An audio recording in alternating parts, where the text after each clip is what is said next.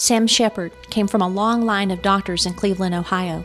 Born December 29, 1923, he attended Cleveland Heights High School and was an excellent student and athlete. He was class president for 3 years and met his future wife, Marilyn, in high school. He finished college and his medical education before completing a residency in neurosurgery at LA County General Hospital.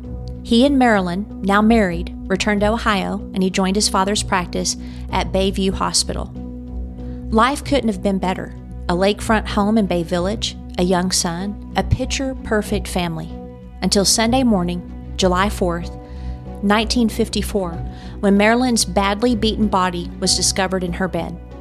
The police and coroner immediately suspected the husband, in spite of his injuries fighting the attacker. An affair, a hostile coroner, and a media-driven narrative inspired the TV series The Fugitive and a movie by the same name. But did Sam Shepard kill his wife? This is a case of Marilyn and Sam Shepard, and this is Outline of a Murder.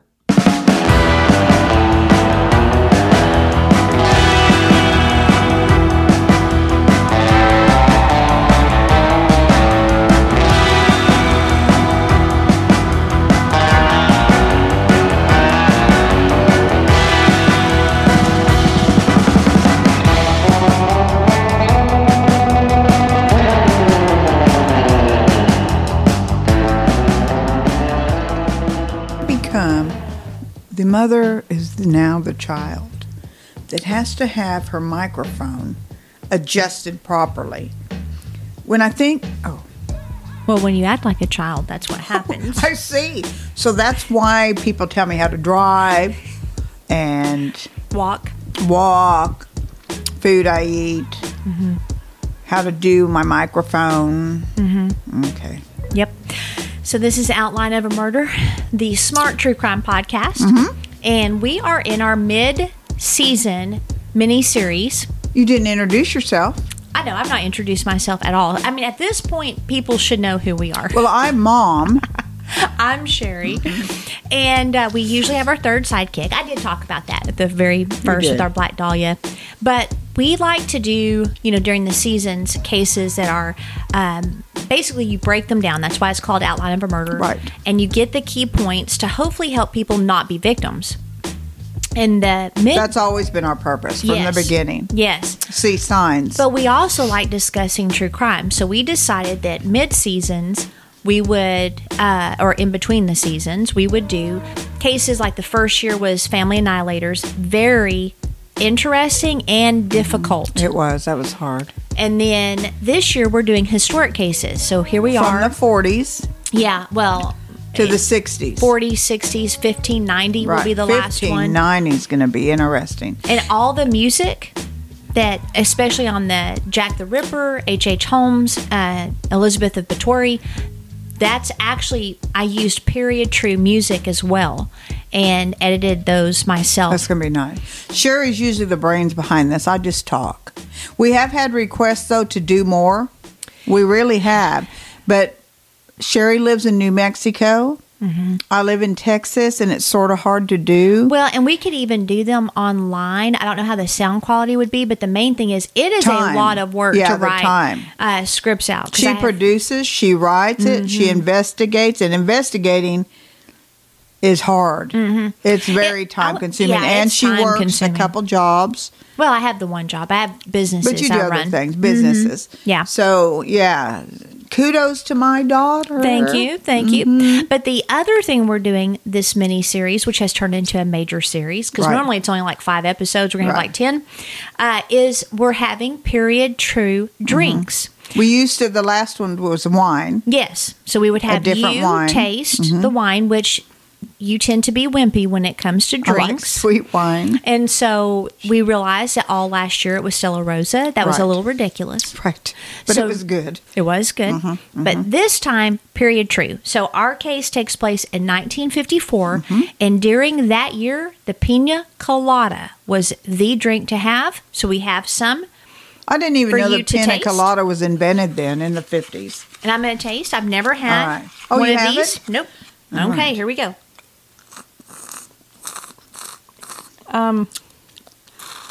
What's going on here? Sherry got them and didn't unfreeze her ice a little bit.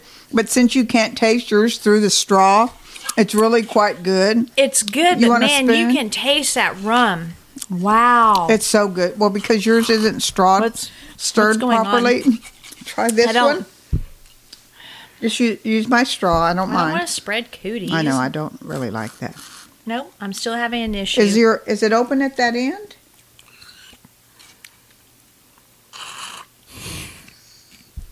Don't use the straw.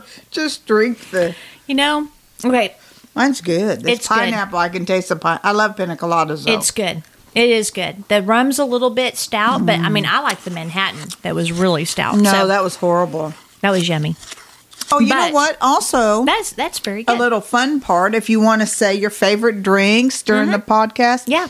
or not during, but on our website, Outline of a Murder, because we might try it. Absolutely. We have a fund. And I'm interested if anyone's ever had a Black Dahlia because we found out there's a drink. Yes. And we should have should gotten the look that up. recipe. But yeah, we have a drink fund. It doesn't have to be anything with alcohol. Actually, teas, Right. You know, Oh, yeah. coffee, Coffees. anything like that. I wasn't kind of thinking about the drinks that much because we're doing these in the morning. Right. But So. the first one was 10:30. It's 10:30, as they say somewhere. Is there a way you could add the Black Dahlia drink to that podcast? Probably. Okay. Probably We'll could. have to look it up. Okay, now the Sam Shepard case. I have always wanted to do this case ever since the movie and the TV series, The Fugitive. Now, I never watched the Fugitive TV series because I don't even know if I was born. Was I born? Well, yeah. I was? Yeah, you were born. Okay. I'm thinking, but it is loosely based on that. But Right. that is where the brainstorm of the movie started. Yeah. The movie was really good. Who was the actor? I can't remember. He played in Star Harrison. Wars. Yeah, Harrison Ford. Yeah, Harrison Ford. But in the original series was, I should have known this before. Well, I don't think it matters, but there was an original series. Yeah, the TV series, and it was all that and the movie was about a husband that was falsely accused of killing his wife. This case is a little bit difficult for me as far as was the suspect innocent or not, because he and the crimes actually remind me of the Family Annihilator we did, Jeffrey McDonald. Right. So I'm having a rough time knowing if that's like, am I just projecting Jeffrey McDonald onto this case? They're very similar, just so you know. And but there were some significant things that occurred in 1954. First of all, we had segregation was declared unconstitutional in the Supreme Court. Ellis Island in New York closed as a point of immigration. We also had the words "under God." They were added to the United States Pledge of Allegiance. And the cost of living was interesting. So yearly inflation was 0.32%, which was not bad at all in the U.S. The average cost of a new house was $10,250. People made about $4,100 a month. In 54? Mm-hmm. And the average house in 47 or 46 was 11,000. Mm-hmm. And by the way, just FYI, if anyone wants to know, the original fugitive was David Jansen. Okay. Played. You probably don't know who that is. Nope. Movie tickets were 70 cents. And gas was 21 cents. But a real significant event that happened is Senator Joseph McCarthy. Remember him? The Right. McCarthyism and all Yes, that? yes. And the witch hunt of communists are calling it. Well, I that wasn't was- born then, but I do remember. That was brought Yeah. to an end. He was censored, and they stopped all of his attacks against people he thought were communists. Which actually they did have a lot of that going on. a lot of actors. Yeah. Lucille Ball, Yeah. Frank Sinatra. Yeah, and that's why Ronald Reagan was such a big, advocate for not allowing that to spread, because he was in Hollywood and he knew how widespread Right. it was. Okay, the crime. Mm-hmm. There's a lot of things you're going to have to follow here because it's very interesting. And Well, there's- you're good at helping us follow there's because you mentioned the twists names and the turns, okay? twins. All right. So the crime takes place in the home of Dr. Samuel Holmes Shepard. He was a neurosurgeon. I didn't know he was a neurosurgeon at the Bayview Hospital in Cleveland, Ohio. He was born in Cleveland December 29th, 1923. He attended Cleveland Heights High School. He was an excellent student, an athlete. He was active in football, basketball, and track. He was class president for 3 years. He met his future wife, Marilyn Reese, in high school. Okay, so probably like high school sweethearts, maybe? Right. Several small Ohio colleges offered him athletic scholarships, but he decided to pursue a career in medicine like his older brothers and father. So I guess he had a whole line of doctors. I knew the father was, but I didn't know his brother. I probably forgot he even had a brother.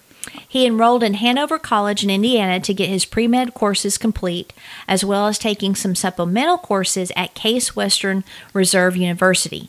Then he finished his medical education at the L.A. Osteopathy School of Physicians and Surgeons. He finished his internship in a residency in neurosurgery at L.A. County General Hospital. He and Marilyn married February 21st, 1945 in Hollywood. So here's a picture of them. Look how young and innocent they look. Yeah, and it's funny, the clothing, like she's wearing, it looks like a very simple white dress, but the white socks with the black shoes. Yeah, I thought that was interesting. So basically what you would, picture the 50s looking like, that's exactly what they look like. Look at his stance. Confident. Yeah. This is another picture of her. And the hair, how they used to wear it back in the day. So they get married, and they moved into a lakefront home in Bay Village, which is a nice part of Cleveland. It's Bay Village, like right on the bay. And it's an idyllic place to raise a family.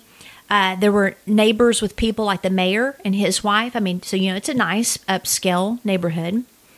And the house has since been demolished, so you can't find it. But it was on Lake Road, about 100 feet from the Lake Erie shore. Was it taken down because of the murders or because of... I don't know. And I thought I had a picture of it. I might have it later on in the...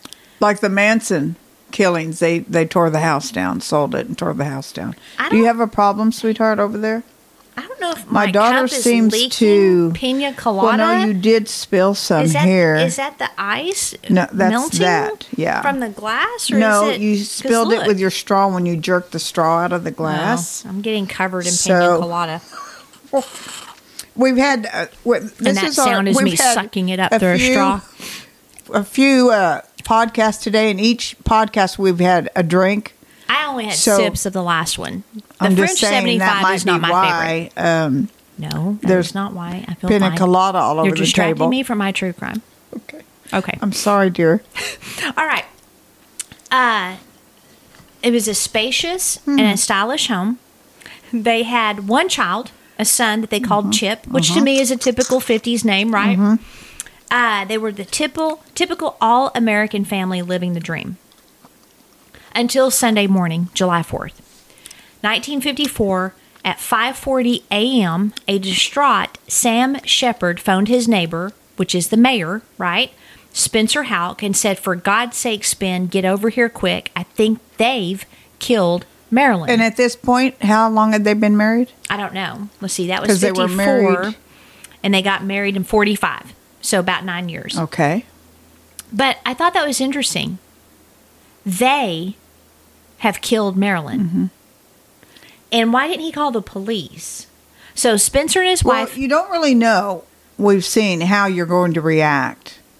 I guess. Because was 911 not a deal back then, maybe, too? Like, when did 911... they didn't have 911 there. You just had to call the police.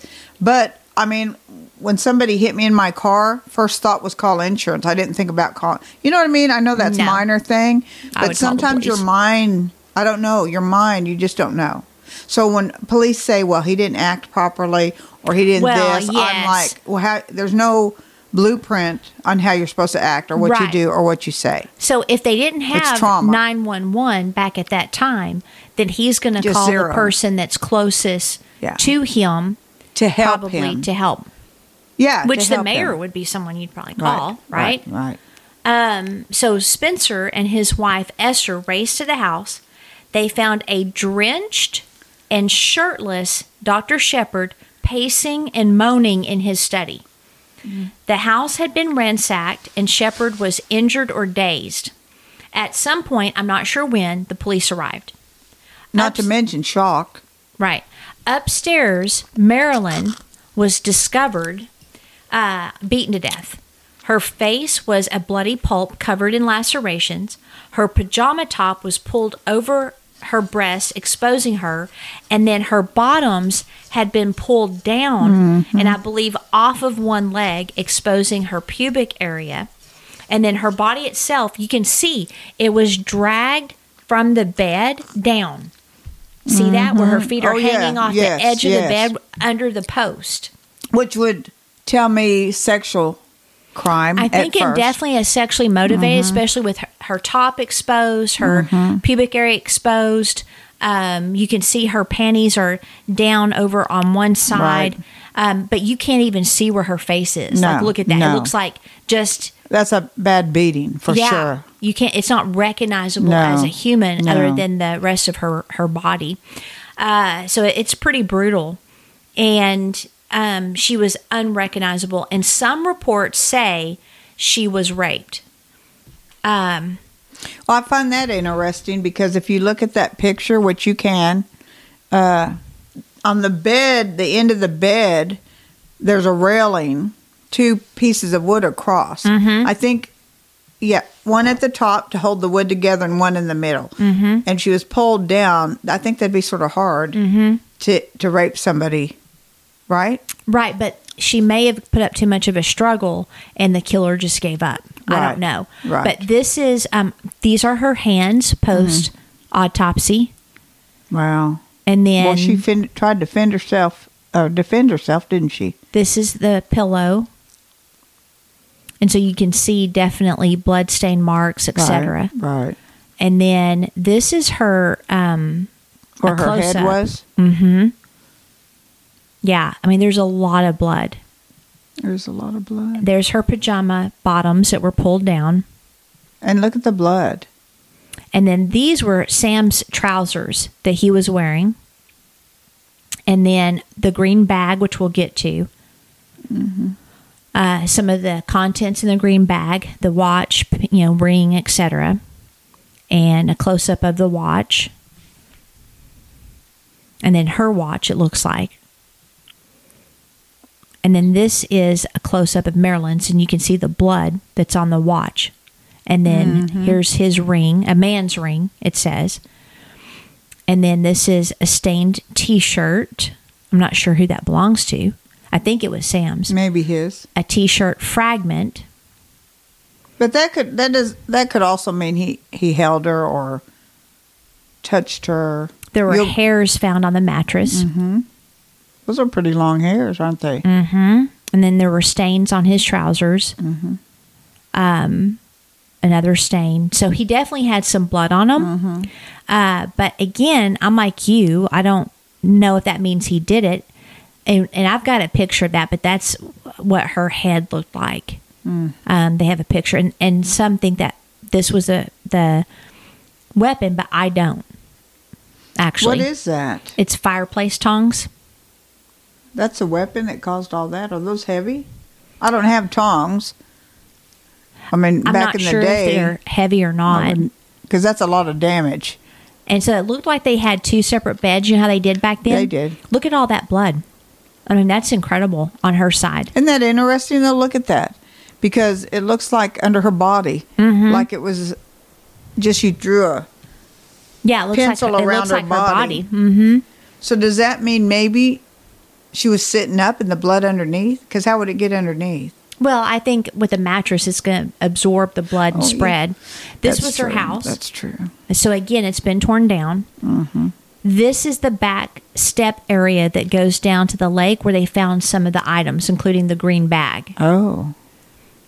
And then this is inside the house where it's ransacked, but it looked too orderly to be ransacked to me. Well, if you're in a hurry. Yeah. I mean. But this is her head. So you can see she was beaten with something that made an oblong mark, it looks like. And I could see how maybe the tongs would have been it because of the shape of some of the wounds. That's not her actual head, is it? No, it's just a reconstruction of what the damage was.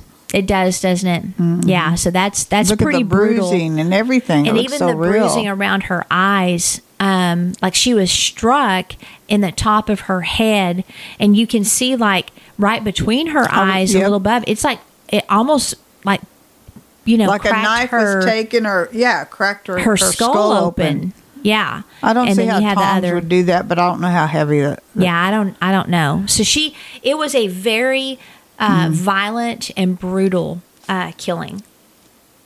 Now, Dr. Shepard said that they the night before they'd entertained neighbors in their home, and while watching the movie Strange Holiday, Shepard fell asleep on the daybed in the living room. Marilyn later walked the neighbors out and went to bed. In the early morning hours, Dr. Shepard said he had heard Marilyn screaming his name.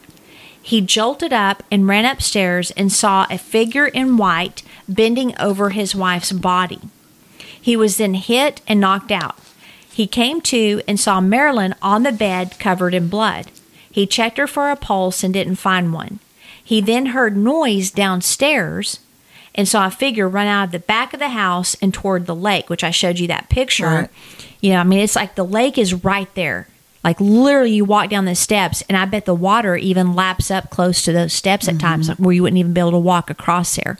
Did you say you saw him, he was wearing white? Mm-hmm. Yeah, he said it was a white-looking figure. So he saw the figure run out toward the lake. He chased the man, and then he struggled with him until he was knocked out again. He woke up a second time lying on the beach with his legs in the water, which would not be hard to do looking at this picture. Look how close it is, yeah. And he returned to the home, and he checked on Chip to make sure he was okay, and then he called the mayor. Now, remember that he's a doctor because he described the intruder as a white biped form. What does that mean? I was like, what the heck is a biped? It's an animal that walks on two legs. In other words, a term that a doctor might use. Oh. But that was weird to the police. They're like, why wouldn't you just say a Caucasian male? Like, why would you say a biped? Because maybe his hunching over? Because that's a... Well, a lot of people that are scientific believe we're animals. Right. So biped would probably work for a doctor. Yeah, because that type, if your description's right, it's someone hunched over. No, it isn't necessarily. It's someone that walks on two legs. That's all a biped is. Oh. But he was bending over his wife's body. But the biped thing, cops are kind of like, why are you using all these fancy words? Well, doctor. Like that to them was weird. So all that to say, they immediately went on him. Now, that's very common with romantic partners, right? If you're married or dating, they'll immediately look at the husband. So that struck the cops as weird that he would use that type of term. So they start looking at him. The bedroom was covered with blood splatter, and drops of blood were found on the floors throughout the house. Dr. Shepard's wristwatch, keychain, and key and fraternity ring were missing and later found in a canvas bag in some shrubbery behind the house. So see the shrubbery that's right here? So the bag was found in that vicinity. But her watch was in there also. Mm-hmm. Well, I don't know. And then also his medical bag had been turned over and two of his athletic trophies were smashed. Oh. That's weird to me.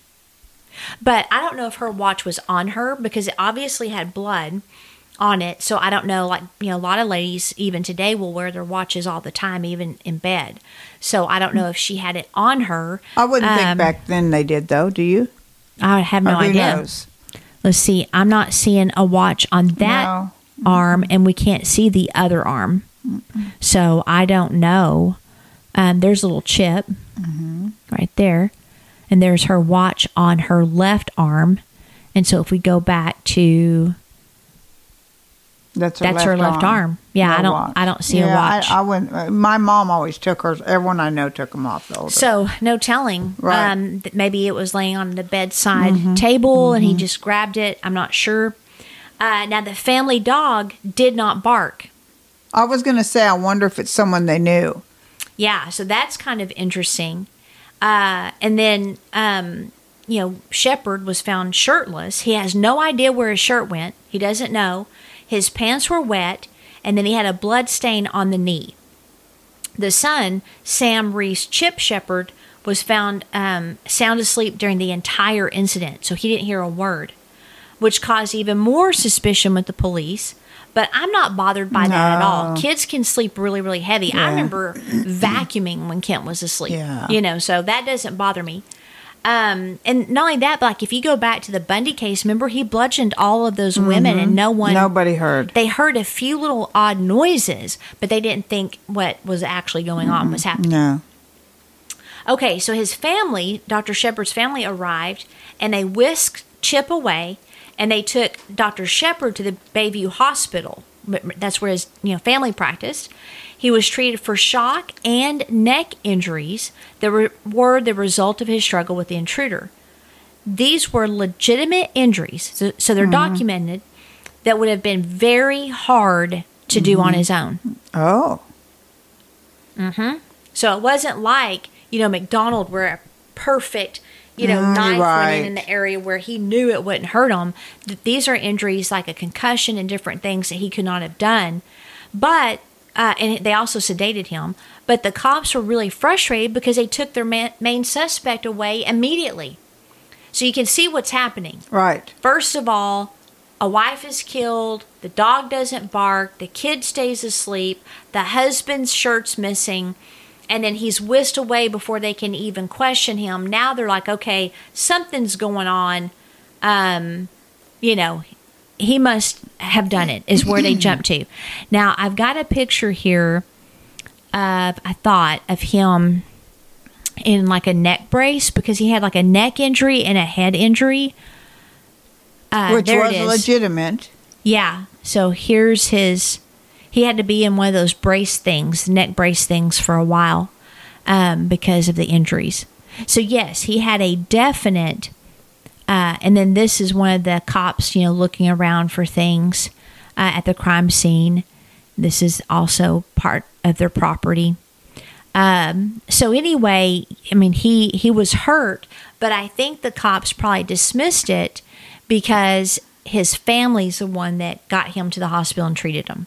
That's a pretty recent picture, huh? Mm-hmm. Yeah, it wasn't long after he was... You notice nothing on... No marks on his knuckles, his hands? No, he doesn't have any other injuries except for the neck brace. I think that's more like a jump to conclusion kind of case. Okay. Like our last one. I think the investigation was bungled from the start, like you were saying. No crime occurred in Bay Village at all. The most criminal activity you had were traffic tickets. Police officers, relatives, the press, and neighbors were all over the house, contaminating the crime scene as usual. Again. By the time the coroner arrived, the coroner, Samuel Gerber, now we want to keep him in mind, was a longtime Cleveland coroner described as a diminutive little arrogant man who took pride in collecting enemies. Oh, one of those. Yes. And yet he still worked. Yes. It also appears that his hostility toward the Shepherd family as a whole and their clinic was well known.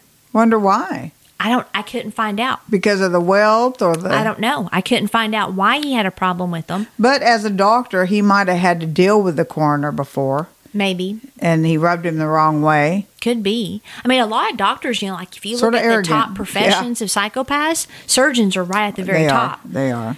And so it's rumored, and again, this is rumored, they told an intern that he was going to get them someday. So I couldn't find a source as to why exactly, but I did find one website that maybe gave a little bit of context for his hostility. But again, our listeners, if they know, just respond. Let us know. Right. Yeah, I'd love that. So the family of Dr. Shepherd owned a large osteopathic hospital in the village. His father and brothers operated it, with Sam Shepherd, of course, also on the staff. It was to the Shepherd's family hospital that Dr. Sam was taken by his family immediately after the murder of his wife was reported. The reason given for hospitalizing him was that an intruder, a bushy-haired man, as Dr. Sam described him, had injured his neck in the struggle the doctor reported had taken place in the house. Thus, the Shepherd family surrounded Dr. Sam. The investigating authorities were blocked off. The mayor of Bay Village was J. Spencer Houck, who owned a local butcher shop and was a close friend of Dr. Sam. They visited back and forth, went on vacations together, owned a boat together. Mayor Houck rejected the advice of Coroner Sam Gerber and the Cleveland Homicide Detective Squad that Dr. Sam should be arrested. Dr. Sam was fenced in by his family, friends, and the public authorities in Bay Village. The protective wall had been put up quickly, and it was almost impossible to penetrate it, and then only at the will of those who controlled the encirclement and on their terms. You know, some cases I think that's excellent. But on some, when you know, like the, what was the guy's name, committed suicide we were talking about this morning? Killed Israel Abby. Keys. Brian Laundrie. Brian Laundrie. Because I feel they protected him. Oh, yeah, and know a absolutely. lot. And, those are the ones you're like, you wish they weren't protected. Like, Yeah, it's frustrating It because is. When you people know. want answers. It's like, did you love this girl or was that all a lie? Right. If you loved her like you said you did, you would want to know, right, what was happening. Yeah. But on the Shepherd case, I like that he was protected. Well, maybe. I do think it definitely, I don't agree entirely with the perspective of this person, but I do Right. agree that may be part of what caused the animosity. Right. And Because they were wealthy. right. Jealousy. Jealousy so- can be a big deal too. Yeah. And plus, like when you have powerful families like that in a town, a lot of times people look at them with suspicion and hostility, even if they've never met them. Kennedys. Yeah, well, they Yeah. deserved it. Well, they did. Okay, so Dr. Gerber determined that Marilyn died from 35 blows to the Holy head cow. from an unidentified weapon, which is important to remember. It But was yet- unidentified. He has no wounds on his hands at all. Which he may not if you're hitting someone. Something. Well, I don't know. I mean, I don't know if she when scratched you him. have I don't know something, anything. Yeah. But she was also 4 months pregnant, which family annihilators might kill when the wife's pregnant. We found that out. She fought her killer. 2 of her teeth were missing. Some say they were knocked out, but more than likely, she bit her killer so hard that her teeth were ripped out. And we'll get into why they think that. And again, there were signs of rape, but I'm not sure if there was actual rape, with her clothing being partially removed, or were there physical signs of rape. But thus far, I see nothing that would match him. The rape. I'm suspicious. Yes. But, I don't either. So for Dr. Gerber, he decided the crime scene was faked to conceal a domestic homicide. And he's a coroner. He also assumed the blood trail leading from their murder room was Marilyn's blood dripping from the killer's weapon, so keep that in mind. Dr. Gerber and the police let Dr. Shepherd know from the start that they knew he killed his wife. On top of that, the media was in a frenzy. No such things had happened in Bay Village, and there was one paper in particular that seemed to have it out for Dr. Shepherd as well, the Cleveland Press. So again, we have the press messing with the case. And the editor, Louis Seltzer, was a major player in Ohio politics and teamed up with Gerber to get Shepherd. So now I'm wondering if there were some political things going on with the Shepherd family and some of these people. And the coroner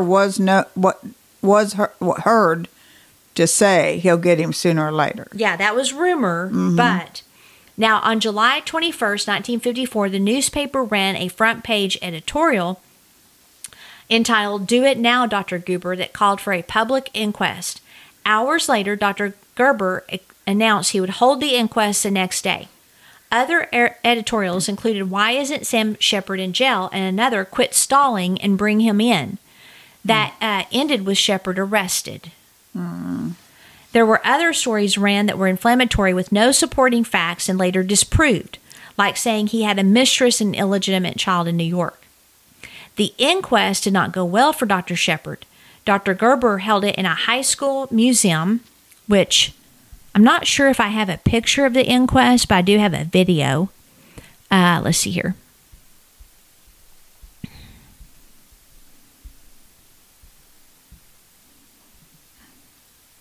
Yeah. That looks like what he was just sitting at. Yeah, I'm not With sure. that table. The reason I'm not sure is because at the inquest, he was wearing sunglasses and a neck collar. So he took the stand wearing sunglasses. Oh. And I'm trying to figure out, why would your lawyer let you wear sunglasses? Right? Wow. Yeah. Okay. So what I need to do is open up a link to a video that I want to play. And I want you to pay attention to like some of the body language, which is very interesting to me in this video. Okay. 3 Cleveland newspapers. The printed results of the police investigation into Shepard's past, including a number of allegations of adultery. For attorney F. Lee Bailey, who years later would end up arguing Shepard's case before the U.S. Supreme Court, the doctor's legal plight began with the suggestion of infidelity.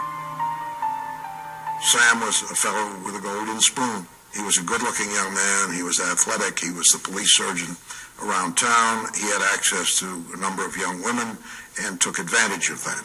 2 weeks after the murder, a front-page editorial in the Cleveland Press demanded a public coroner's inquest. Gerber, an elected official, responded to the editorial by taking it upon himself to try Shepard in the public eye. That very evening, he convened an inquest in the local high school gym and invited in the media and a gallery of jeering spectators. Gerber subpoenaed Shepard and his entire family. He ordered Shepard's attorney, William Corrigan, to sit in the audience away from his client. Gerber alone would act as judge and jury. Over the course of the next 3 evenings, the coroner grilled his witnesses about Shepard's character and his relationship with his wife. He took over 6 hours to question Shepard about a rumored affair with a former lab technician at the hospital named Susan Hayes. Shepard denied it. He said he loved his wife and stuck to his story of the bushy-haired assailant. When Shepard's lawyer stood up to protest the heckling from the audience, Gerber kicked him out of the hearing.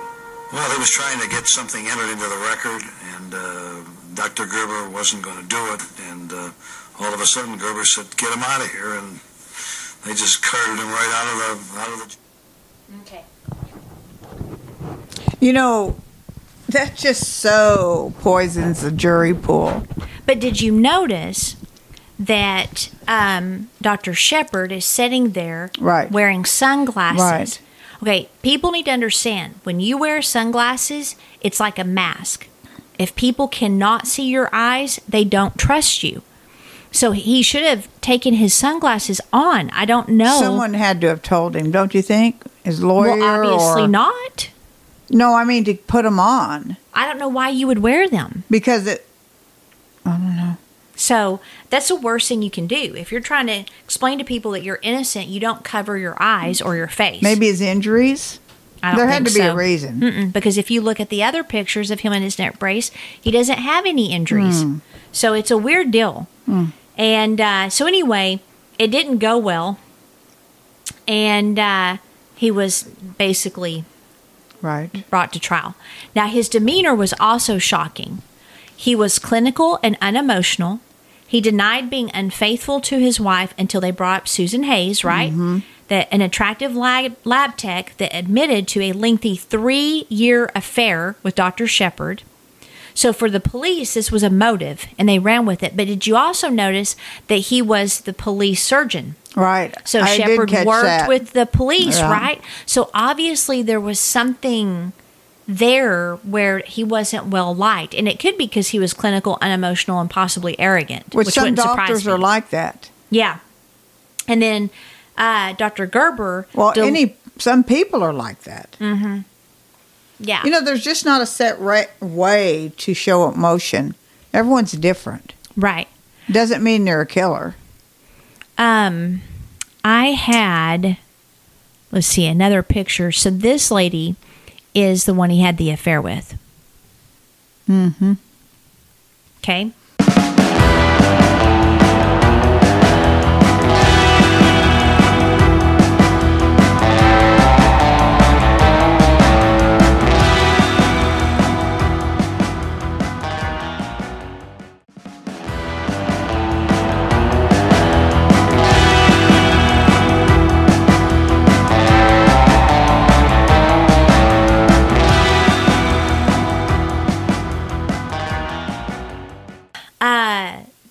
Dr. Gerber delivered his verdict at the inquest as death by homicide by her husband. Wow. Which you can't do that, right? Like, Well, you he did. can't just say death by homicide by her husband. Like, he has a right to a trial. Even if you can't do that, just putting it out there Yeah. will poison a person's mind. Oh, it So, absolutely did. Yeah. So he was arrested, which I showed you, his arrest record, right? And she testified, by the way, Susan Hayes. But yeah, he was arrested, and Did her testimony help him? they asked her about the affair, Affair. and she admitted it. Okay, so the trial was a circus. 1954, he was arrested in August 2nd. A long table in front of the bar was set up 3 feet from the jurors for the press. Wow. 3 or 4 rows of benches were assigned to the press. All New York news media, Chicago media, press syndicates had representatives, including a star reporter named Dorothy Killigan. Hang on a second. Kilgallen. What? How's that go? Kilgallen? Yeah, Kilgallen. If you look at his eyes, though, he squints. Mm-hmm. Not saying that has anything to do with the sunglasses. but Maybe it's he has like- a sensitivity maybe to light. because he's squinting and it's light in there. So I don't want to just say suspicious because he had sunglasses on. I Because wasn't we don't know. saying he was suspicious No, because I he had mean anybody. sunglasses, but Yeah, yes, people yeah. will naturally People think were- you're shady they if you have your were. shades on. Did you get that? Right, I was trying to Right. ignore it. Well, that's good. That's good. Yep. Shady with your shades. Right. You know what I'm saying? Okay.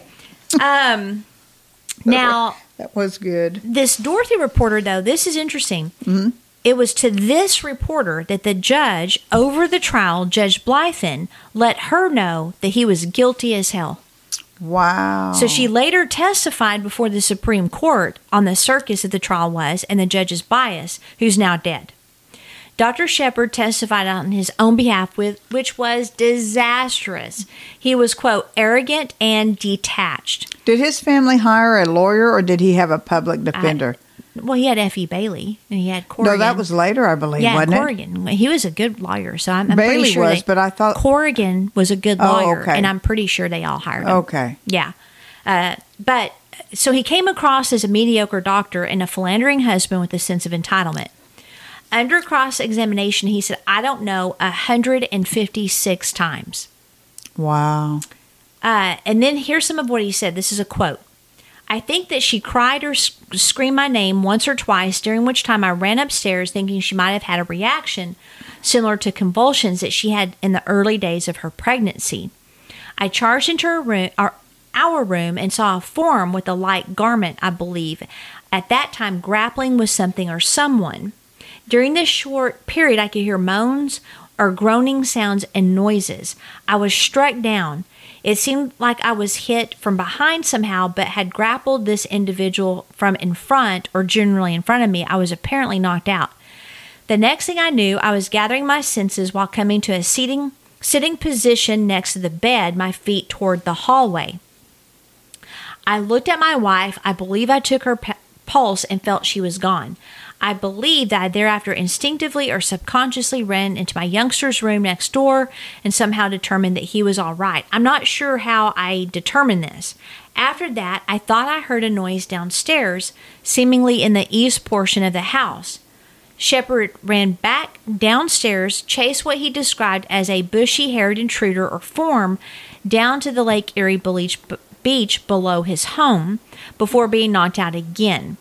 The defense called 18 character witnesses for Shepard, and 2 witnesses said that they had seen a bushy-haired man near the Shepard home on the day of the crime.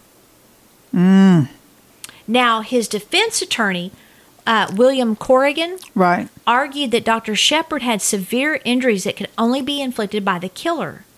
A neurosurgeon, Dr. Charles Elkins, M.D., examined Dr. Shepard and found that he had suffered a cervical concussion, nerve injury, had many absent or weak reflexes, most notably on the left side, and an injury in the region of the second cervical vertebrae in the back of the neck. He said that it was impossible to fake or simulate the missing reflex responses. So it's about right here. You know, so where your cervical spine is, right underneath the back of your head, Right. is where the injuries were.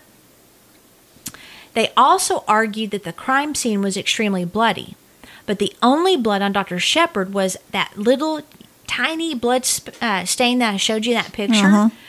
The defense also said that the missing teeth were from a bite, not being hit, or pieces of teeth that would have been in her mouth.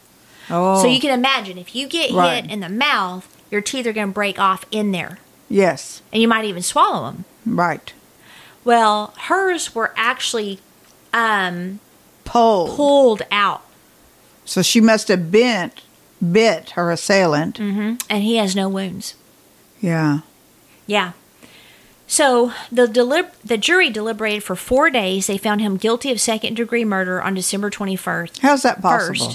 Good grief. Seriously. And then on January 7th, 1955, his mother, Ethel Shepard, shot herself and died. 11 days later, his father died from a bleeding gastric ulcer and stomach cancer.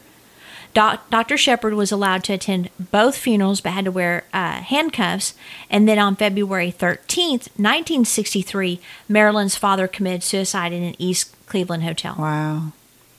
Is that That's not sad. stunning? So his wife is murdered. He is arrested because he's arrogant and detached. Which evidence showed that he couldn't do the wounds to He himself. has legitimate wounding. No blood. And then he's convicted. Both his parents die within 2 weeks. And then his father-in-law. Wow. That's Okay. a lot. It is. So what do you think so far? Do you think he's innocent? Yeah. I think he's totally innocent. And plus they showed pictures of him after he just got interviewed.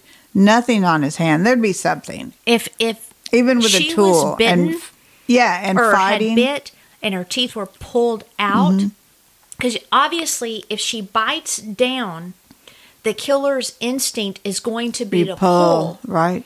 And she was biting so hard, I could see it pulling teeth out. And they said she fought for her life, so there'd be a scratch, something on him. Not enough blood. Oh, not guilty at all. Yeah, I don't think never thought. I read the book. I never thought he did it. Okay, so his attorney, Mr. Corrigan, spent 6 years appealing the verdict without success. On July 30th, 1961, Corrigan died, and F. Lee Bailey, a young attorney, took over as Dr. Shepard's chief counsel, and that's the F. Lee Bailey. He immediately petitioned for a writ of habeas corpus, which was granted July 15th, 1964. The U.S. District Court who granted it stated that the 1954 trial was a mockery of justice that shredded Shepard's 14th Amendment right to due process. They found that the judge was biased, the jury was not sequestered, and should have been, especially since they had read the newspaper articles on Shepard. Not and to mention remember, the they were coroner. lies. Right, they were lies, yep. And they never ordered the jury to ignore or disregard the media reports. Ohio was ordered to release him on bond and gave the prosecutor 60 days to bring charges against him or the case would be dismissed permanently. I wonder why they didn't do a habeas corpus for Hirons. I don't know. Because it was a media circus. I mean, it could have been the lawyers, too, that he had, you know. Now, Ohio, of course, appealed the ruling. And the U.S. Court of Appeals Court for the Sixth Circuit reversed the judge's ruling. Bailey appealed to the U.S. Supreme Court, and they voted 8-1 on June 6, 1966, to strike down the murder conviction. They noted the, quote, carnival atmosphere that permeated the trial, and it was impossible for him to have a fair trial. Right. So after serving 10 years, Shepard was released, and 3 days later married a lady named Ariane Teben-Jahans, a German divorcee who had corresponded with him in prison. That's pretty interesting, isn't it?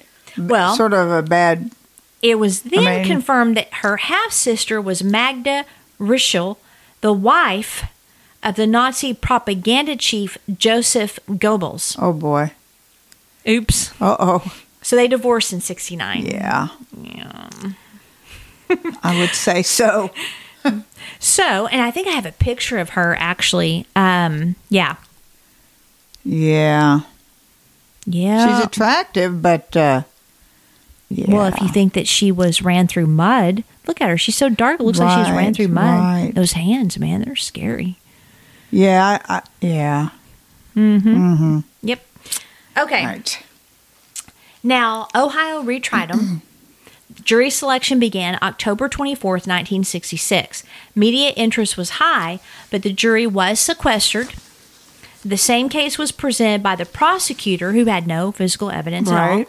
Bailey aggressively sought to discredit every single prosecution witness and did not put Dr. Shepard on the stand. Oh, and then when Dr. Gerber tried to say that the murder weapon was a surgical weapon, Right. Bailey forced him to admit that he had never found the murder weapon or even a weapon like it. He said that the prosecution's case was 10 pounds of hogwash in a 5-pound bag. Right. Bailey also presented blood evidence that we're going to get into. It's very interesting. The jury deliberated for 12 hours and returned a not guilty verdict. Wonderful. So now he's free. Yeah, They because you can't retry him at all. Yeah. But it ruined his life. I mean, really. I mean, it did. And did you know he appeared on December 7th on the Johnny Carson show? Carson show, yeah. Tonight he did. Show? So I had no idea. It did ruin his life. He became an alcoholic. I believe he remarried and maybe divorced. Well, Wonder he did what happened that to Nazi lady. He didn't remarry after. I wonder I what don't know. We'll happened get to to the coroner. That'd be interesting. Okay. He also worked with a ghostwriter, Bill Levy, to write the book Endure and Conquer, which presented his side of the case. Did you ever read that? I don't know. I read a book, but I don't know who it was by. Now, interestingly, Levy struggled with the book because he felt he did it. Really? Wonder why. I don't I mean, know. the evidence pointed he didn't. Well, there's Unless some how evidence he that wrote the pointed that book. he did. You know, so, I mean, it could go either way. That's why I can't be 100% sure. But Well, there was no bite. it could be, yeah, but it could be his arrogance. It could be. You You can know. be convicted on arrogance. I've met arrogant people, and immediately I have to really be careful. I'm like, you're such a jerk. Right. So, Right. yeah, I could see that. But you can't convict someone on just because of their arrogance. Or you shouldn't. He opened up a medical office in Gahanna, Ohio, which was a suburb of Columbus, and he was granted surgical privileges at the Youngstown Osteopathy Hospital, but his skills had deteriorated. Oh, He was also an alcoholic. right. 5 days after being granted privileges, he accidentally cut an artery during a discectomy and she died. He also nicked an artery in another patient who bled to death internally, so he resigned a few months later. Wow. He took up wrestling. Yeah, I At knew the age that. of 45, in August of 69, he Oh. debuted as the, quote, killer Sam Shepard. Okay, seriously? But I think his promoter or agent suggested that because it would bring more people in. I just think he agreed to it because by then, if I remember correctly, he was finished in most everything. Dumb. Yeah, it was a dumb move, but he had to make a living. Whatever. His agent I just think said it was dumb. it was dumb. I mean, Yeah. you're I acquitted. literally- You don't want attention to yourself, but you're called the killer. I literally have wow in my notes. Right. Because Right. I was like, wow. it's just But keep wow. in mind, he'd been in prison. He Yeah, lost whatever. his medical license. He was an So alcoholic. stupid. But choosing as a wrestler, was he a wrestler in high school I don't know. or college? Because it said he was an athlete. He was an athlete, but he won over 40 matches. He was Yeah, really but- good. Yeah. And he seemed so good. Like he created a new submission hold called the mandible claw. And he was able to do it because of his anatomical knowledge. They use that today. Yeah, that was from Dr. Shepard. Only because my husband used to watch wrestling. Poor thing. I know. And then he did remarry again to a lady named Colleen Strickland, who was his wrestling coach's daughter. Wow. Another wow. Yeah. He was drinking as much as 2/5 of liquor a day. He was found dead on April 6, 1970 in his home. At first they thought liver failure, but it was actually encephalopathy, which is brain damage associated with advanced alcoholism. If I remember correctly, his son fought to get his name cleared for years. We're going to get into that. Okay. And Yeah. whether he succeeded, I don't remember, He but I didn't. don't believe he did. Nope. But, yeah. Yeah, he wanted his name cleared. Because, the Shepard case is still known to this day. Oh, yeah. Podcast about it. It's sad, though. Anything that you're convicted of, or someone could say you're a child molester, it'll ruin your life forever, whether Yeah. it's guilty or not. Yeah, because No you're matter under what. any suspicion. Yeah, no you're matter the what. one. So unless they have DNA, Right. you're pretty much stuck. Okay, so here's the evidence against. Okay, let's break it down. Okay. The affair. Right. We've seen it over and over. Husband has Which- an affair, kills his wife. But The it doesn't make you a killer. The only thing I couldn't find was anything that said Dr. Shepard told Miss Hayes he was going to leave leave his wife for her, and I also couldn't find anything that said she wanted him to leave his wife. Well, keep in mind, too, they had an affair for 3 years. Mm-hmm. I mean, he would have left probably before then. Mm-hmm. As being a arrogant, cold kind of person, you know, his demeanor and how he was inside doesn't make him a killer. Right. And he would have probably continued the affair for many years. Probably. The second piece of evidence is the ransacking seemed staged. Right? So remember where I showed you the drawers? It was like they were pulled out too neatly and were literally set on the floor. That could have been to be quiet. I guess. I mean that is a good suggestion. I mean it could. So that was kind of interesting. And then why was his medical bag dumped out and his trophies crushed? See, that's pretty personal. Yes, that's what I thought. That's why I wonder if it's someone he knew or knew of them or... But see, I could name a lot of things to dispute that. No wounds. She put up a fight. Oh, no, we're wounds going on to do him. that. Yeah. Okay. I'm just saying the evidence against. Right. The stolen items that were thrown in the shrubbery outside the back door. There was no sand in Dr. Shepard's hair. You think there would be if he struggled on the beach and woke up on the beach. That could be, though. He was close to the steps. There could have been grass there. But we don't know that. We no, don't there's know no that. grass. We see the picture. There was no grass. Or a patch of grass No. in the shrubbery.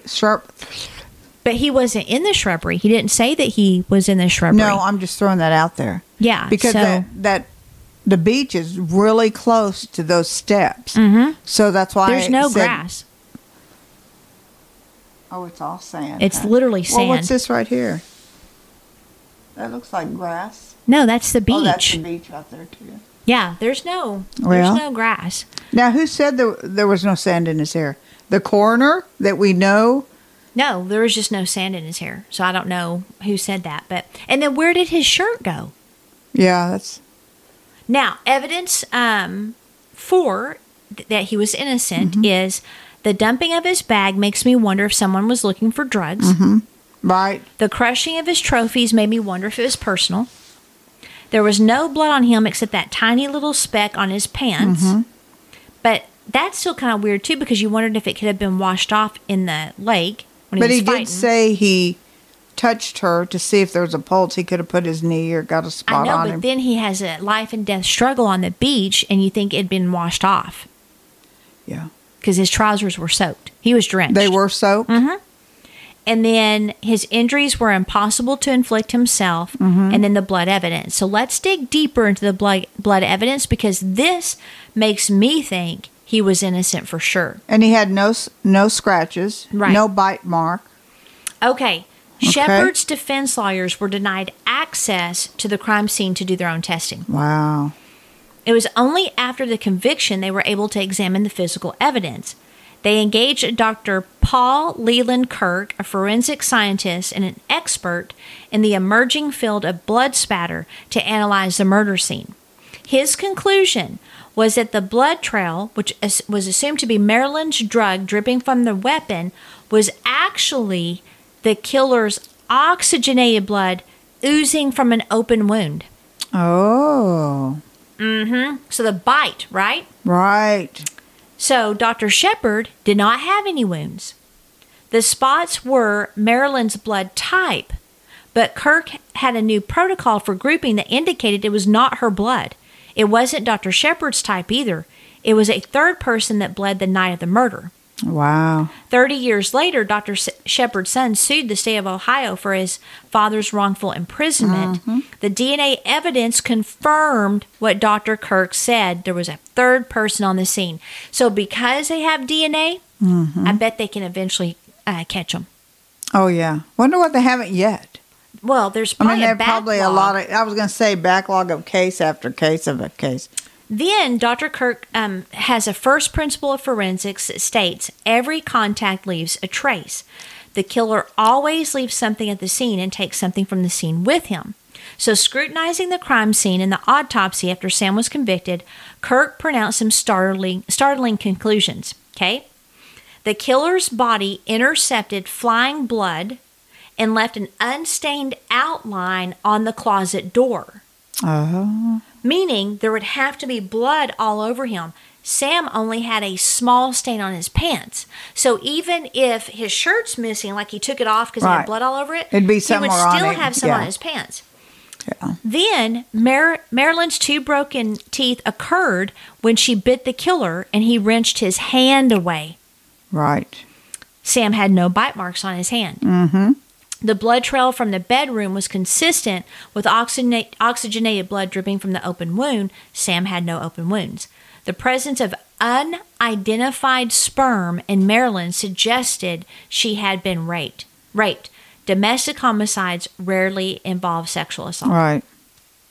Yeah, I don't think he's guilty. I never did, though. So she was raped, Right. and because I didn't know for sure, obviously from my notes. So this to me is a predator. Which is interesting because the coroner that hated Sam Shepard. You like that pina colada? Nothing was done to him. Why didn't he know that she was raped? Or did he know she was raped and hid it? Because they I know. didn't keep evidence from the lawyers. And they didn't let the lawyers go to the scene or have Right. some of the paperwork. Yeah. I mean, come on. Yeah, I think it was definitely a hit job. You know, like they were Could you- after. do you want this No, one thank too? you. All No. right. Okay, now let me give you 2 viable suspects because we're almost done with this episode. All right. Outside of like a random killer, because it could have just been a random It deal. could have. The first suspect was Donald Wedler, who confessed in July 1957 to killing Marilyn. But we know people confess to a lot of things that are not Right. the killers. He told of a drug-fueled burglary that turned into murder. At the time of the murder, he was 23, a drifter and petty criminal who happened to be in downtown Cleveland July 3rd, 1954. He had been shooting heroin with other people like him, and he hitched a ride to the suburbs, and he was looking for a house to rob. He said that he entered a house on the lake that seemed to match the Shepard home. He also said that he passed a man sleeping on a couch and entered a bedroom where he discovered a woman sleeping. Which only the killer would know. He said that he struck the woman several times with a 9-inch flanged pipe that he carried when she woke up. He said he knocked the man out with the pipe and fled. He was also bushy-haired and tall. Oh. He did not mention, though, pulling her pajamas down, raping her, stealing jewelry, smashing trophies, or the fight on the beach. He volunteered to take a polygraph, but Dr. Gerber felt he was lying and blocked it. Of course he did. Objected to Dr. Shepard taking a lie detector test. Wow. And he was kept in office as a coroner. Mhm. Nothing happened to him at all? So the next person of interest was a house guest staying with the Shepards that night, which I had no idea. They I had a didn't house either. guest. Lester Hoverston. He was a longtime friend and colleague of Dr. Shepard. He had arrived 2 days before and had stayed there the night before. He had come to Cleveland to get a job, but it hadn't gone well. He was depressed and described as, quote, an odd duck, and he didn't like Marilyn or women. Did you say he was there that night? Yeah, and Marilyn didn't like him, and Hoverston didn't like her. He felt that he and Dr. Shepard should recapture their glory days, and that if Marilyn wasn't in the picture, they'd be able to. Well, So he wanted Dr. Shepard to divorce her and even testified falsely that Dr. Shepard was thinking about divorcing her. However, he had a good alibi. Friends placed him in Kent, Ohio that specific night, which was 50 miles away. so he wasn't there that night asleep. Yeah, he was a 'cause I house was gonna guest and say been there. the night before. Because, yeah, if he was in the house. I was going to say, where was he? Because I Right. don't remember reading anything about anyone in the house but Yeah. the two. And then there was even a rumor about the mayor The mayor? and his wife. They thought that his wife killed Marilyn. because they lived 3 doors down. There were rumors that he and Marilyn were having an affair because his car was often seen in the Shepherd driveway while Dr. Shepherd was at work. I don't think they were having an affair, but I do think he liked her. And some suggested that his wife got jealous and killed Marilyn because none of the injuries were enough to kill her. But they looked pretty brutal to me. It could have been a confidant, friend. And really, it wasn't the blows that killed her. She drowned on her own blood. That's what killed her. But she was raped. DNA, sooner or later. So, Richard Eberling is someone that I think might be the best suspect, and that's 'cause him. I'm thinking no about the friend. Well, yeah, he has an alibi. Yeah. So, and I don't think the mayor's wife did either. No, Now, I don't either. Richard Eberling, and again, Richard could also be someone that didn't have anything to do with it because it could have been a stranger on stranger. You know, he sort of looks like Shepherd. He doesn't have the bushy But the hair. I know. I'm just saying he looks sort of like Shepherd. But there's an answer to the fact that he doesn't have bushy hair. Okay? So, Eberling was a thorny, dysfunctional creature skulking under the radar. He was tall, known to wear bushy wigs, Oh. and a thief. He was never interviewed by police. His connection to the murder did not surface until 1959 when he was arrested from stealing his from his clients. A search of his house turned up a stash of stolen items, including from stealing from his clients. Oh, okay. So they did a search and they found 2 rings that went missing from Dr. Shepherd's brother's house after the murder where Eberling worked. And her rings were kept in a separate special box. Really? What about a bite mark? I don't know. He admitted to bleeding in the Shepherd home 2 days before the murder. Why? Was he there then? Right. Well, he did repairs. But what's interesting is criminals will often do that. They will tell you they were in the vicinity just to have a reason for why their blood would be there, why they're, whatever. Yeah. So he said that he cut his hand. Wow. And the blood dripped when the cops turned up the heat. He took a polygraph and supposedly passed, but decades later, analysts felt it was at best inconclusive, at worst showed deception, but he had a trail of bodies all around him. In 1956, Barbara Ann Kinzel was killed in a 1-car accident in which Eberling was the driver. He wasn't injured. She had been a nurse at Bayview Hospital and was on duty when Dr. Shepherd was brought in the morning of the murder. That's interesting. In 1962, Myrtle Irene Fay was beaten to death in her Cleveland apartment in a crime similar to Marilyn's. Myrtle's sister, Ethel, was a wealthy widow who had employed Eberling as her caretaker. Oh, no. Myrtle was killed just days after she warned Ethel about Eberling stealing money from her. The crime is still unsolved. Why would that be? I don't know. I mean, and sort of then, obvious. In 1970, Sarah Bell Furrow, Ethel's other sister, died at a fall in her home that was ruled an accident. Like Myrtle, Sarah was also concerned with Eberling and trying to get Ethel to fire him.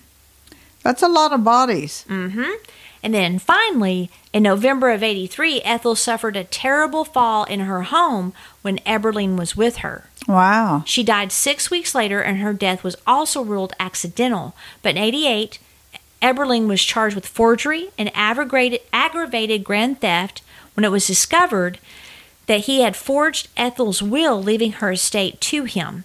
Her body was exhumed, and her cause of death changed to suicide. Suicide? Oh my gosh, these people, what are y'all doing over there in Ohio? Clearly he killed that whole family, basically.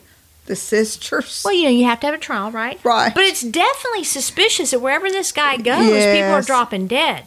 And how can you not even see that? Seriously. But Eberling and his partner, who happened to be Obie Henderson, were convicted of Ethel's murder, which I thought it was a suicide. Anyway, he died in prison in 1998. Here's how one person summed up his involvement. They said Richard Eberling is the most probable killer of Marilyn Shepherd. Eberling was a liar, a thief convicted of over 40 burglaries from his clients. Marilyn probably caught him red-handed when he was cleaning their windows 2 days before the murder. When she threatens to expose him, his motives rear its ugly head. Eberling is money-hungry and very protective of his business. He also harbors a sexual attraction for Marilyn. Killing her removes a threat and satisfies a lust. Eberling parks his car at the nearby Lakeside Park, a car similar to his blue station wagon that was seen there that night. And 2 witnesses driving on Lake Road saw a tall, bushy-haired man near the Shepherd house. Okay. Here's the thing. It was a suicide, ruled a suicide. So how could he have been convicted of murder? I have no idea. I mean, this whole thing is crazy. I mean, seriously, the fact that it was ruled a suicide, for sure. Mm-hmm. But remember... Wow. But he was convicted of murder. That's just in crazy. In the movie, The Fugitive, it was the repair guy, or the handyman. Mm-hmm. Now, he was their window washer, the Shepherds. Right. And he was familiar with the unlocked house and grounds. The Shepherd's dog recognized him and didn't bark. Entering through the side door, he didn't see Sam asleep on the couch, right? Marilyn fights back when he starts pulling her pajamas down. When she bites him, Eberling explodes, batters her relentlessly, knocks out a blurry Sam, and drips blood throughout the house. Eberling was a convicted murderer suspected in the death of 4 other women. You don't think? My gosh. And then he also said that he had killed several of his partners in an insurance fraud scheme.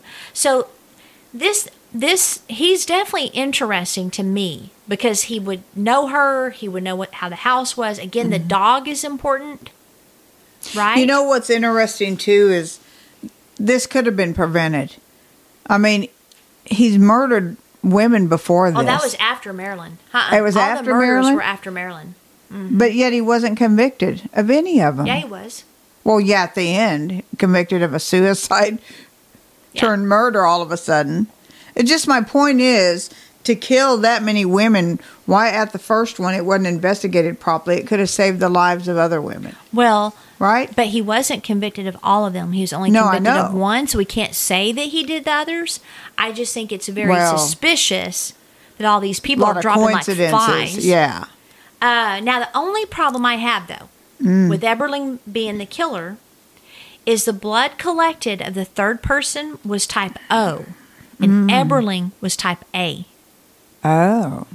Yes, it was But O. could it be 2 people were there? No, I don't think so. No, I don't either. I just threw that out. So the sample was blood taken from the closet door that didn't belong to Sam, and neither did the blood on the pants belong to him or Marilyn. Oh. So the pants have the killer's blood on them. And Dr. Shepherd never identified Eberling as a suspect because he knew him. Gerber surely didn't have anything to do with any of this evidence or anything. So they still have DNA they could test, hopefully, through DNA, like ancestral DNA maybe. Right. I mean, you would think that they would have done it by now, but I don't know if they ever will if Ohio still believes Dr. Shepherd is a killer. But he was proven not guilty. Yeah, but that doesn't mean anything. If they think that was a technicality or whatever, they're not going to investigate the case anymore. To them, it's closed, regardless of whether they got a conviction or not. But if they look at the evidence... But they're not going to. That's what I'm saying. Like, once they get things in their head, they don't look at anything. But there could be one. I mean, one detective, one doctor. That happens some. It does. They investigate on their own or look into things on their own. Mm-hmm. It only takes one to send off some DNA somewhere. Wow. So in as late as 2000, Chip sued Ohio, and the verdict was that Chip could not prove that Dr. Shepherd had done it, and they threw out his wrongful death lawsuit. But let me play this for our listeners, and then we'll finish up some closing thoughts. Oh, let me get the sound on. Murder of his pregnant wife, Marilyn. Guilty of murder in the second degree. Shepherd spent the next 10 years in prison before his family hired a young lawyer who would go on to become one of the most famous criminal defense attorneys of the 20th century, F. Lee Bailey. Dr. Sam Shepherd was a legendary international cause. It was also considered an impossible case. Bailey appealed Shepard's conviction to the U.S. Supreme Court, won a landmark decision that the judge's failure to insulate the jury from sensational press coverage made the first trial constitutionally unfair, then won the 1966 retrial, where Shepard was found not guilty. Did you intend to yell not guilty quite that loud, Sam? I've yelled it ever since I was arrested. Despite the not guilty verdict, a shadow of doubt always hung over Sam Shepard, many people believing he killed Marilyn. The couple had one child, a son, Sam Reese, known as Chip, seen here with his dad and his second wife, Ariane. As a 7-year-old boy, Chip had been asleep down the hall the night his mother was beaten to death. My dad was innocent, there's been no doubt in my mind. And beyond his mother's brutal murder, Sam Reese said both he and the entire Shepard family had been victimized as well.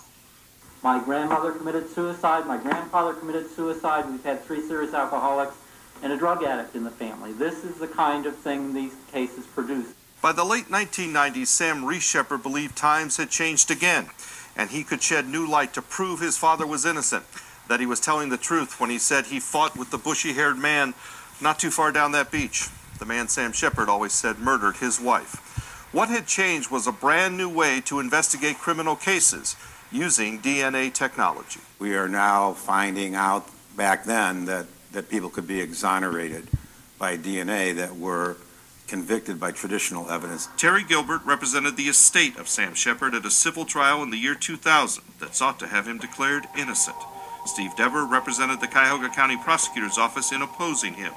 This is the first time the two attorneys have been back in court to discuss that third Shepard trial in the 19 years since it took place. I thought that the evidence was overstated and that the science didn't stand up to what they were claiming it would show. Both Sam and Marilyn Shepard's bodies were exhumed for DNA testing, and then their DNA was compared to samples on evidence collected around the home, including in the murder room.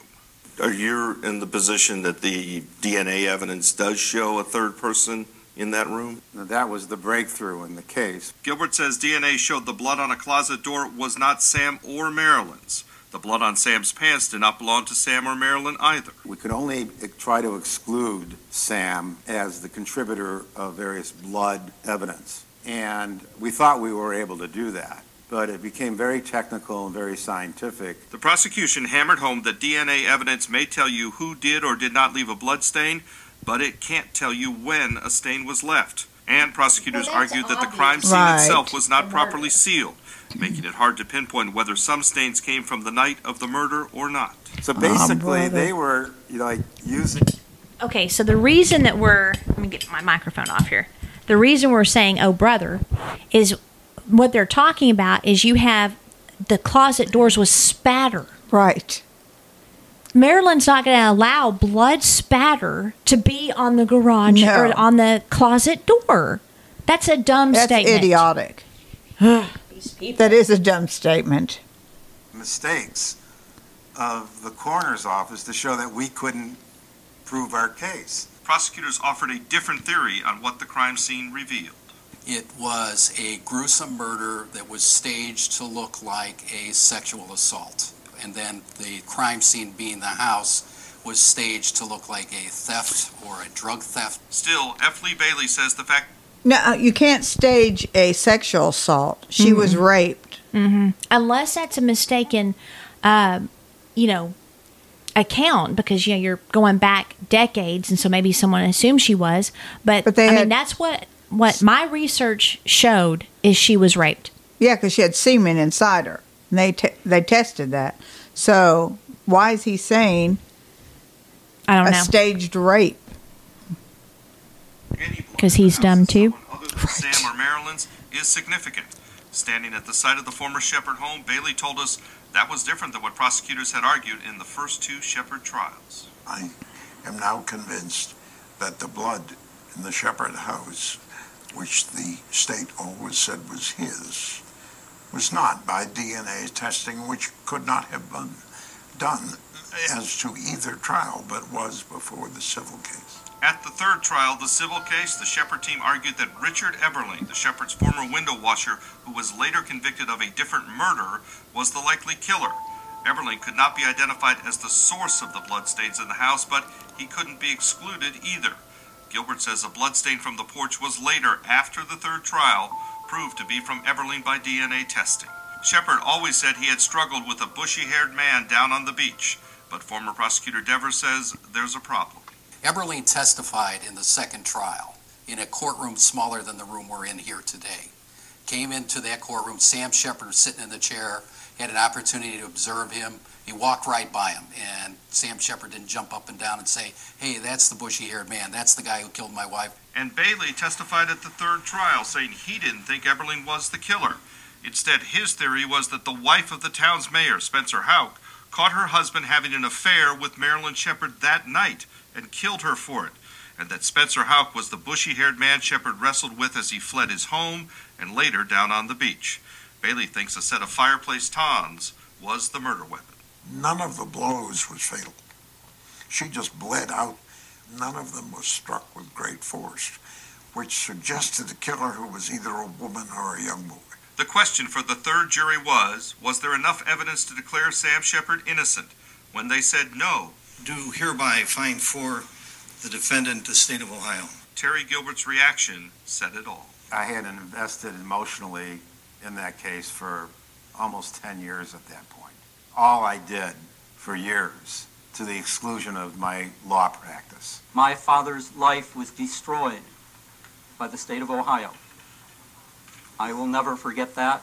I will never let you forget that. Even after he was found not guilty in 1966, Sam Shepard's life quickly declined.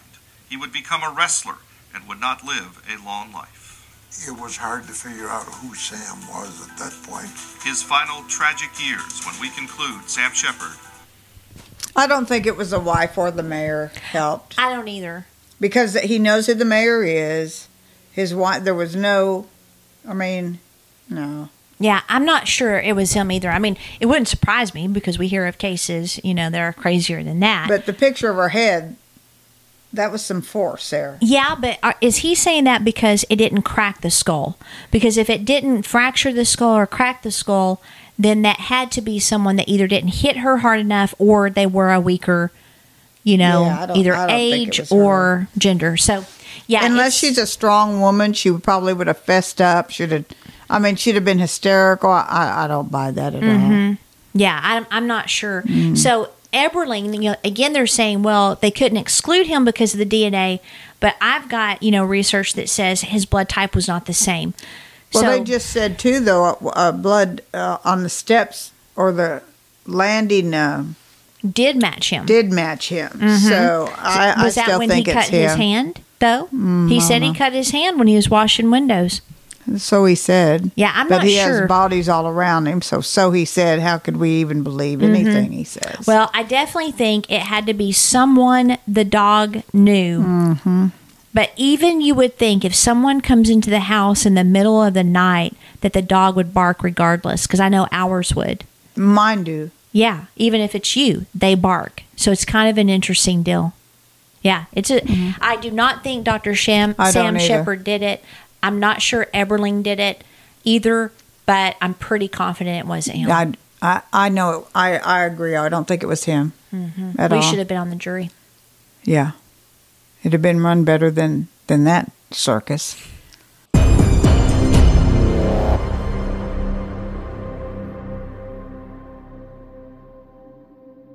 Outline of a Murder is a Mr. Joseph production. What do you think, Joseph?